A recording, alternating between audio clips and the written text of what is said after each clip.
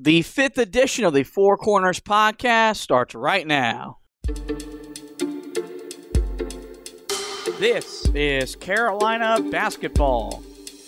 Black holding high, goes to Daugherty. Daugherty in the double team, gives it back to Black with 20 seconds left to play. Goes back to Michael Jordan, jumper from out on the left, good! Michigan out of timeout. And Weber, front court, Carolina thought he'd travel with it. Weber, front court, Carolina with foul. He takes the timeout, they're out of timeout. Technical foul on Michigan. Now gets it away to Donald Williams. Down the side to Stackhouse. Stackhouse streaking in on Park. Reverse dunk is good, and he gets fouled by Park. Oh, my goodness, what a dunk. Brown gets it into Williams. Here comes Williams front court. Williams on the drive. Gets it back out to Head. Long outside shot. Short rebound. It's over. Carolina has won the national championship. Belton ready on his second attempt. That one is no good. They battle for it. Loose ball. Recovered Marvin. He scores. 17 seconds left. 89-72. And how about them Tar Heels? They are the national champions. Matthews off the mark. And this year the confetti is going to fall for North Carolina. They're not going to be denied this time. From HeelToughBlog.com, this is the Four Corners podcast, featuring your host, Josh Marlowe.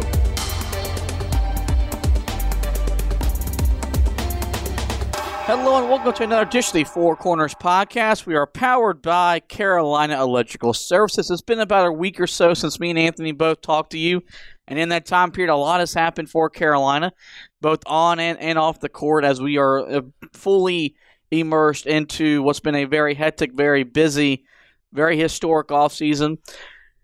And, buddy, we'll go ahead and dive right in. And one of the big things that's been bothering Carolina fans up until we got announced last week was the fact that, Hubert Davis has been the head coach for a week and a half or so and didn't finalize his coaching staff. And last week he finally took the final steps, and he's put together the staff that is tasked with getting Carolina basketball back to the top of the ACC and back to one of the best programs in the country.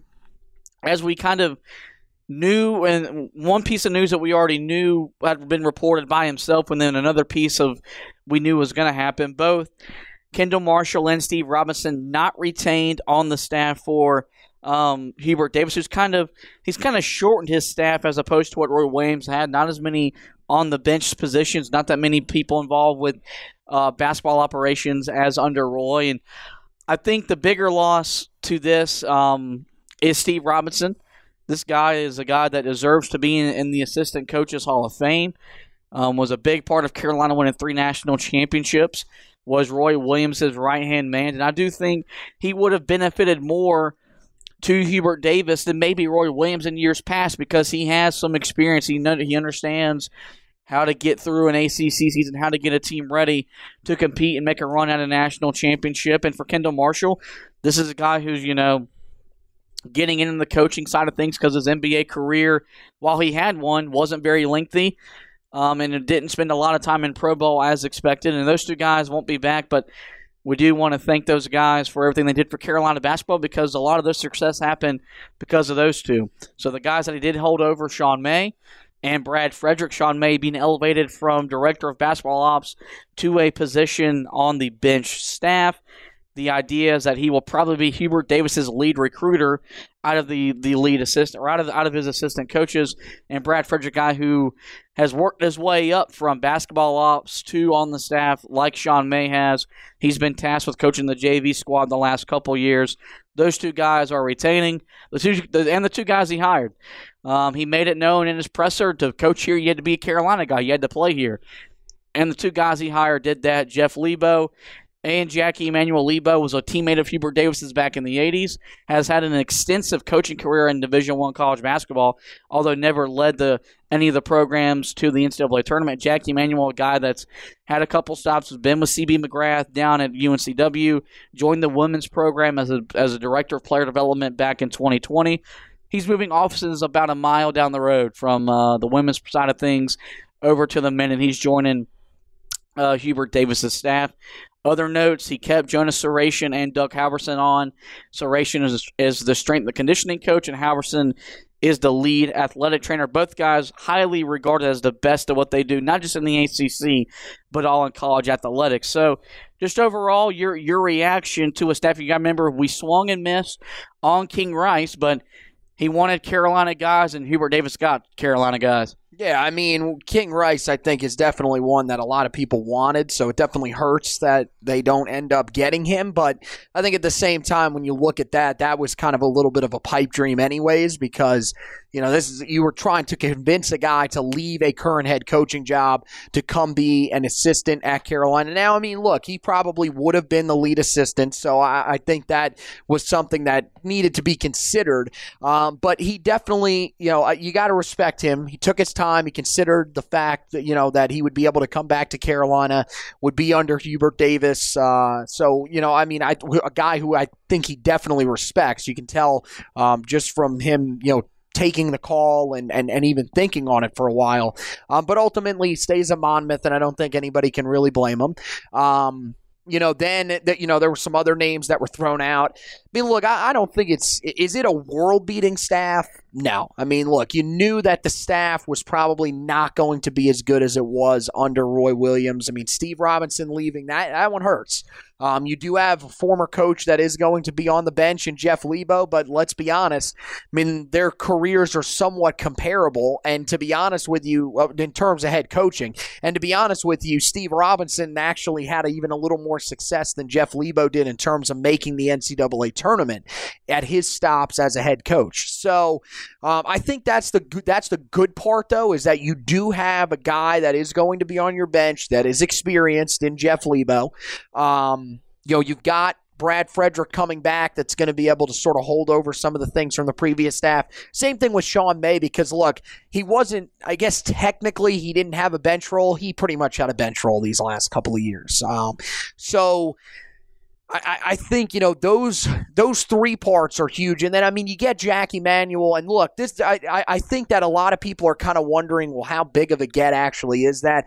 The women's program has taken some significant steps over the last couple of years under their new head coach, Courtney Banghart. So I definitely think that there could have been worse guys that you could have added to the staff.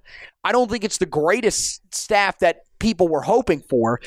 There were a few other options out there. I know Derek Phelps at Washington State is an assistant that some people were looking at. George Lynch, Jeff McInnes. Right, but with George Lynch, that's another guy that currently has is he coaching anywhere right now? If he is, it's an AAU team, I believe. No, right? George Lynch coaches at an HBCU in Atlanta. Oh, okay. Oh, my bad about that. I didn't even know that. Oh, wow. And he does the podcast with Matt Doherty? Woo! Coach Lynch putting in work. But Jeff McInnes, that's another guy. I mean, look, Jeff McInnes has done good things at Combine Academy, never been a college assistant, so it would have been a step up for him. Same thing with a lot of the other guys. I know Shaman Williams, I believe he's an AAU coach on the circuit, maybe a high school coach as well. So that was the thing. I mean, you were going to probably be looking at some guys that didn't have a ton of experience. Jack Emanuel does have some experience. Now, it's not on the men's side of things, but still being around college basketball, he knows what it's going to be like to have to go out and recruit, stuff like that. So he'll be able to help you out in some of those respects as well. I mean, I think it's a decent staff. The other thing that you look at with this is over the last couple of years, Roy Williams very rarely went out on the recruiting trail unless he had to.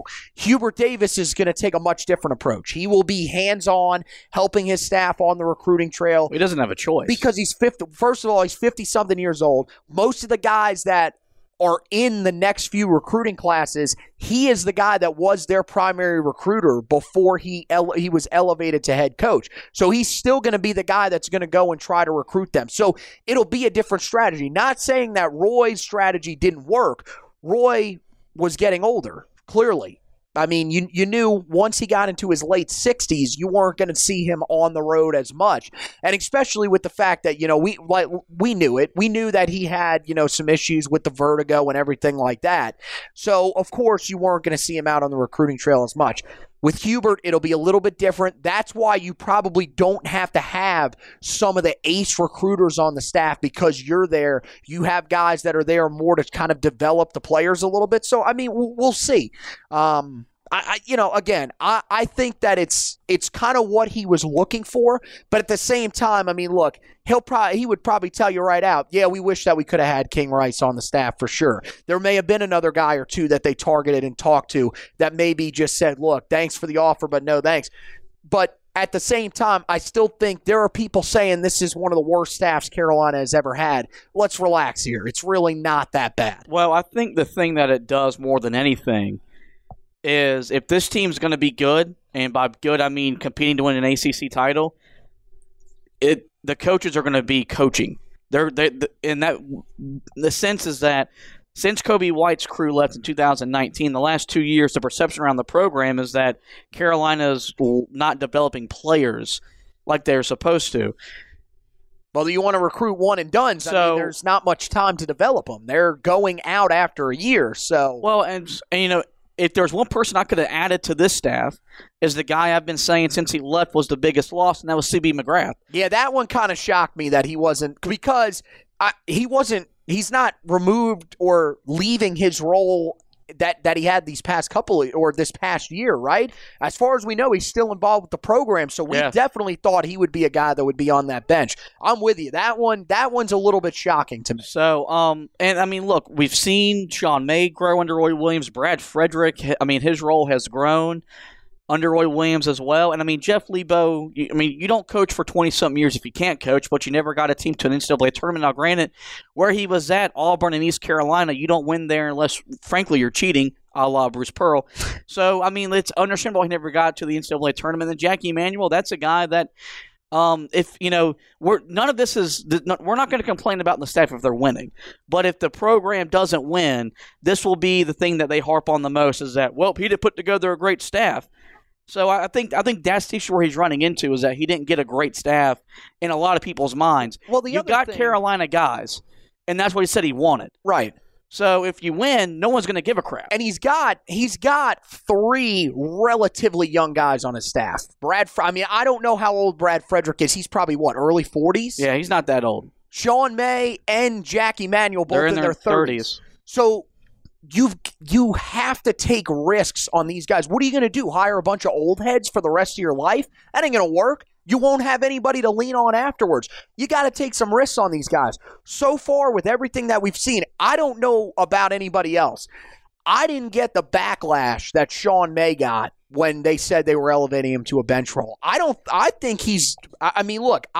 know how involved he's been, but I'm assuming that he has been helping coach the big men along with Brad Frederick. And it seems like from what we've seen, he's done everything he needs to. He wouldn't be on this staff if he didn't do everything that he needed to do to put himself in a position to get a bench role. And then with Jackie Emanuel, I mean, look, this is a guy that's been, like we said, he's been around college basketball. Now, granted, it's on the women's side of things, so it's probably a little bit of a different landscape coming over to the men's side of things, but this dude's at least been involved, and he's going to know what to do. You also said he did coach under C.B. McGrath with the men's program at UNCW. So again, this guy has been places before. That's my thing about it. These are the same people that were telling us that they wanted Vince Carter and Rasheed Wallace to be on the bench, right? Yeah. No coaching experience from what we know. But you hire Jack Emanuel and Sean May, and you're complaining about the fact that the staff has guys that don't have enough experience. What in the absolute hell do these people want? I just don't understand it. Well, it's like I said. It's not that bad, people. If they win, they're not gonna care that he didn't bring in some big name staff. But if they don't win, this will be the thing they get at. And as I put in the article, getting the assistant coach was a big thing. I think keeping your strength and conditioning coach and your head athletic trainer are more important, or just as important as head coaches. Jonas Saracen is probably the best strength and conditioning coach in college athletics. Well, especially if you're going to want to keep this team running up and down the floor like Roy liked to. And that you want to bring that back into which you would think with the more athletic forwards that you're looking at, he's going to be a big part of getting this done. And then with Doug Halverson, I mean, look at the last few years here. you've gotten banged up every single year, so you got to have somebody that can try to nurse these guys back pretty quick. Yeah, and speaking of stretch or athletic fours, Carolina got one over the weekend. Brady Manick. We didn't talk about him being a potential target for Carolina on the podcast. He kind of jumped he kind of came out of nowhere and then all of a sudden committed. So it was a pretty quick turnaround. And so Carolina reached out to him last week. Real, you understand why. 4-year player at Oklahoma, a career 37% 3-point shooter, averaged 10 points and 5 boards for his career as a Sooner. He's your modern-day four-man, a guy that will help spread the floor and will really just open the floor for Carolina's guards. Carolina contacted him ultimately, they got him. He's transferring because he got an extra year because of COVID. His head coach, Lon Kruger, retired. Didn't want to stick around for Porter Moser as Oklahoma's going to kind of mini rebuild under their new head coach. Comes to Carolina, and this is easily the biggest get that Hubert Davis has gotten since being named the head coach of Carolina. It's him or another guy. So you more than anything. I mean, you love the fact he can shoot the three, and he's played in a Power 5 conference and all that. There's a good chance, he might be your only big man as at this moment because you don't know what Armando Bacot's going to do in terms of coming back to school or not. So nonetheless, a big get for Carolina on Saturday. Yeah, I mean, there are a lot of people that, they're kind of all over the place with this. I saw a lot of people that said, how great really is this guy? This guy was a 4-year producer at Oklahoma and put up some pretty good numbers. If you're looking for a reason to criticize him, it's probably for this past year. Played in 25 games for Oklahoma. That was after having a collapsed lung due to COVID-19. Came back, still played this year. So, yeah, wasn't at 100% for most of the year. Still shot 37% from three. Will easily be your best three-point shooter on this team, maybe outside of Kerwin Walton if Kerwin can pick up the volume of shots and continue to shoot at the rate that he does. Those two will probably be neck and neck. But this guy, this was the player that you thought you were getting in Walker Kessler, but he's a little bit smaller, doesn't rebound maybe as well as Walker Kessler did. But this is, you wanted stretch forwards, this is what you're getting right here. This is going to be the definition of a stretch four for you. He's going to be able to knock down some shots from the outside. His rebounding numbers aren't bad. They're not great. Look, this past year was his worst year at 5 rebounds per game, but 2 years ago, averaged 6.2. So he's got some ability to rebound on the glass for you. And I think, he does provide some stuff, on the defensive end for you. You look at his block numbers, he would have been one of the leaders on this team this past year. So he's going to give you what you need inside. He's going to be able to stretch the floor for you a little bit. But here's the biggest thing. Is he going to be a good player for Carolina? Yes. Is he going to be a great superstar player for Carolina? No. That's the thing that I hope people realize with this.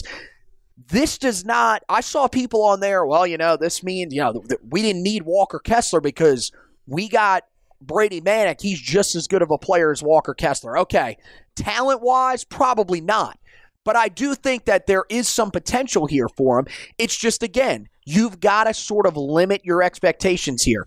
I think the biggest thing here is that this is going to be a productive guy at a power conference level coming into your program instead of a guy that was productive at the mid-major level coming into your program, which we saw with Christian Keeling and it didn't translate. We saw with Justin Pierce and it didn't translate. He's been in a big conference. He played in arguably top to bottom the toughest conference in college basketball this past year. And I've made that known all since Hubert Davis became the head coach and said we're going to use the transfer portal. All of the major guys that Carolina has been involved with have came from a Power 5 or Power 6 conference from the college basketball in the college basketball world. He understands that you can't go to the mid-majors to get 1-year guys. You can go there to get 2 to 3-year guys. But right now you're trying to fix your roster with 1-year dudes. You're not doing that at the mid-major level because it didn't work out with Christian Keeling and Justin Pierce. It's not going to work under a new head coach and a new staff. The only way you do that is if there's a Steph Curry type player where, like with Steph, if the transfer portal was a thing, back when he was a senior and let's say he entered the transfer portal, you would have taken that risk because how good. But unless you see that type of player, I get that's the thing. Everybody was really liking the pickup that Virginia had of Jaden Gardner. There's no guarantee that he's going to be successful. He averaged 18.3 a game at East Carolina. That team was not good a year ago. You're in a much smaller conference, so who knows if there's going to be success. That's why a pickup like this, which most people have Manic rated below Gardner in terms of best transfer portal pickups. I mean, I don't see how that's possible because I think this is a much better pickup for Carolina. In best case scenario for him, he spreads the floor. You use him as a standout three-point shooter that your guards can drive, draw a double team, kick the ball, and he shoots a three. You're never going to really run your offense through him. You're hoping you have Armando Bacot back to do that. But he brings you got some more size on your roster, and you got a guy that you know for 4 years he's produced. So he's going to produce for you. And what you imagine is that a more advanced system that will allow him to score the ball a little more easily as opposed to Oklahoma. With his commitment, though, Carolina did miss out on the Creighton transfer, Christian Bishop. Not a big surprise. It was pretty much reported that if Carolina got Manic, they weren't going to get Bishop, and pretty much they stressed getting Manic over Bishop. They wanted Manic to commit before Bishop did. That way they could then go along with their recruitment. So Christian Bishop going to Texas, he picked the Longhorns and new head coach Chris Beard over Carolina and Kansas. A lot of people a little surprised that he picked Texas over the two Blue Bloods, but nonetheless the Creighton transfer has found himself a new home. Another piece of recruiting news. We stressed really all since the season ended. Carolina's got to recruit Jonas Adu. They got to recruit Jonas Adu. They scheduled a Zoom meeting with him last Tuesday. Ultimately, they canceled it with him. Ended his recruitment. He lands at Tennessee the very next day. So we'll be interested to see how his career pans out up there in Knoxville, because if he goes there and becomes a big-time player, this will be one that slipped away from you in your home state. But I feel like if Hubert Davis and Carolina canceled the Zoom meeting, there had to be a pretty legitimate reason why, whether it was grades, maybe attitude, or maybe they just felt like he wasn't going to fit. Nonetheless, he does end up in Knoxville. And lastly, Garrison Brooks, who is transferring out of Carolina, he's found himself a new home. He's going back home to play for his dad at Mississippi State, where we all expected him to go once he announced he was going to transfer. And, a lot of people have given Garrison Brooks a lot of flack all season long, and ever since he transferred. It's unbelievable. 4-year player that produced for you. He gave you his best every night on the floor. He carried you through that 2019-20 season. That's just stuff on the court. We know all the great stuff he did for the community off the court. So we're going to wish Garrison Brooks well, and as he finished up his basketball career playing for us. That's always kind of cool when you get to go play for your dad. And lastly, before we get out here on another shorter edition of the podcast, since Roy Williams has retired, there's been a lot of accolades and a lot of stuff coming out memorizing Roy Williams, and we all know his love and affection for golf. The Wells Fargo Championship is going to acknowledge him. Wednesday, May 5th, will be Roy Williams Day at Quail Hollow Club here in Charlotte, North Carolina. Williams will play, or Roy's going to play a Pro-Am on Wednesday, and I believe head football coach Mac Brown is supposed to play with him, or at least be in attendance. I know we're thinking about getting out there to the golf course as a chance to maybe meet Roy Williams. $50 gets you access to the golf course for Monday's Pro-Am, Tuesday's practice round with the pros, and then Wednesday's Pro-Am for just Roy Williams. But I wonder how long it's going to take there to be a national state day for Roy Williams, because I feel like he's kind of got the moniker. I thought you were going to ask how long it would take them to get around the golf course. I think Roy will be all right. This dude's parred 5 holes at Augusta National the day before retiring. He shot an 88, better than some of the guys that we saw there the week after he retired in the Masters. Yeah. And said, I didn't really have a clear head that day. Are you kidding me? What? It kind of got me thinking, when will he have like a day recognized by the state? He's one of the biggest celebrities that were born here, raised here. Well, that'll probably be when it will be, right? August 10th, you would imagine that'll August probably 1st is it's August 1st. It was somewhere. It's always Roy Williams Day that day for me. So hopefully Roy Cooper will do something good up there in Raleigh, and give us a good day to recognize the former head coach of the Tar Heels. So with that, we're going to go ahead and get out of here. Before we let you go, get you guys over to the website, HeelToughBlog.com, where we had you covered all weekend long with all the news coming in and out of the Carolina basketball program about Hubert David's staff, all the recruiting news, and we're going to keep you covered as we continue to go through what's been this crazy, hectic offseason on the basketball side of things. On the football side of things, spring game is this Saturday. We do plan on being in attendance for that, and Anthony will get you guys ready for one of the more anticipated spring games in Carolina football history. And lastly, we encourage you guys to rate, review, and subscribe to the podcast. You can find us on every major podcasting feed, most notably Spreaker, iTunes, iHeartRadio, Spotify, TuneIn, Google Podcasts. Give us a like, review me as the host, review Anthony as the host. But we want you guys to subscribe. That way you get every episode right there in your podcast library. Well, with that, I do want to thank Anthony for coming on to talk a little Carolina basketball. We want to thank you guys for listening. And as always, go Tar Heels!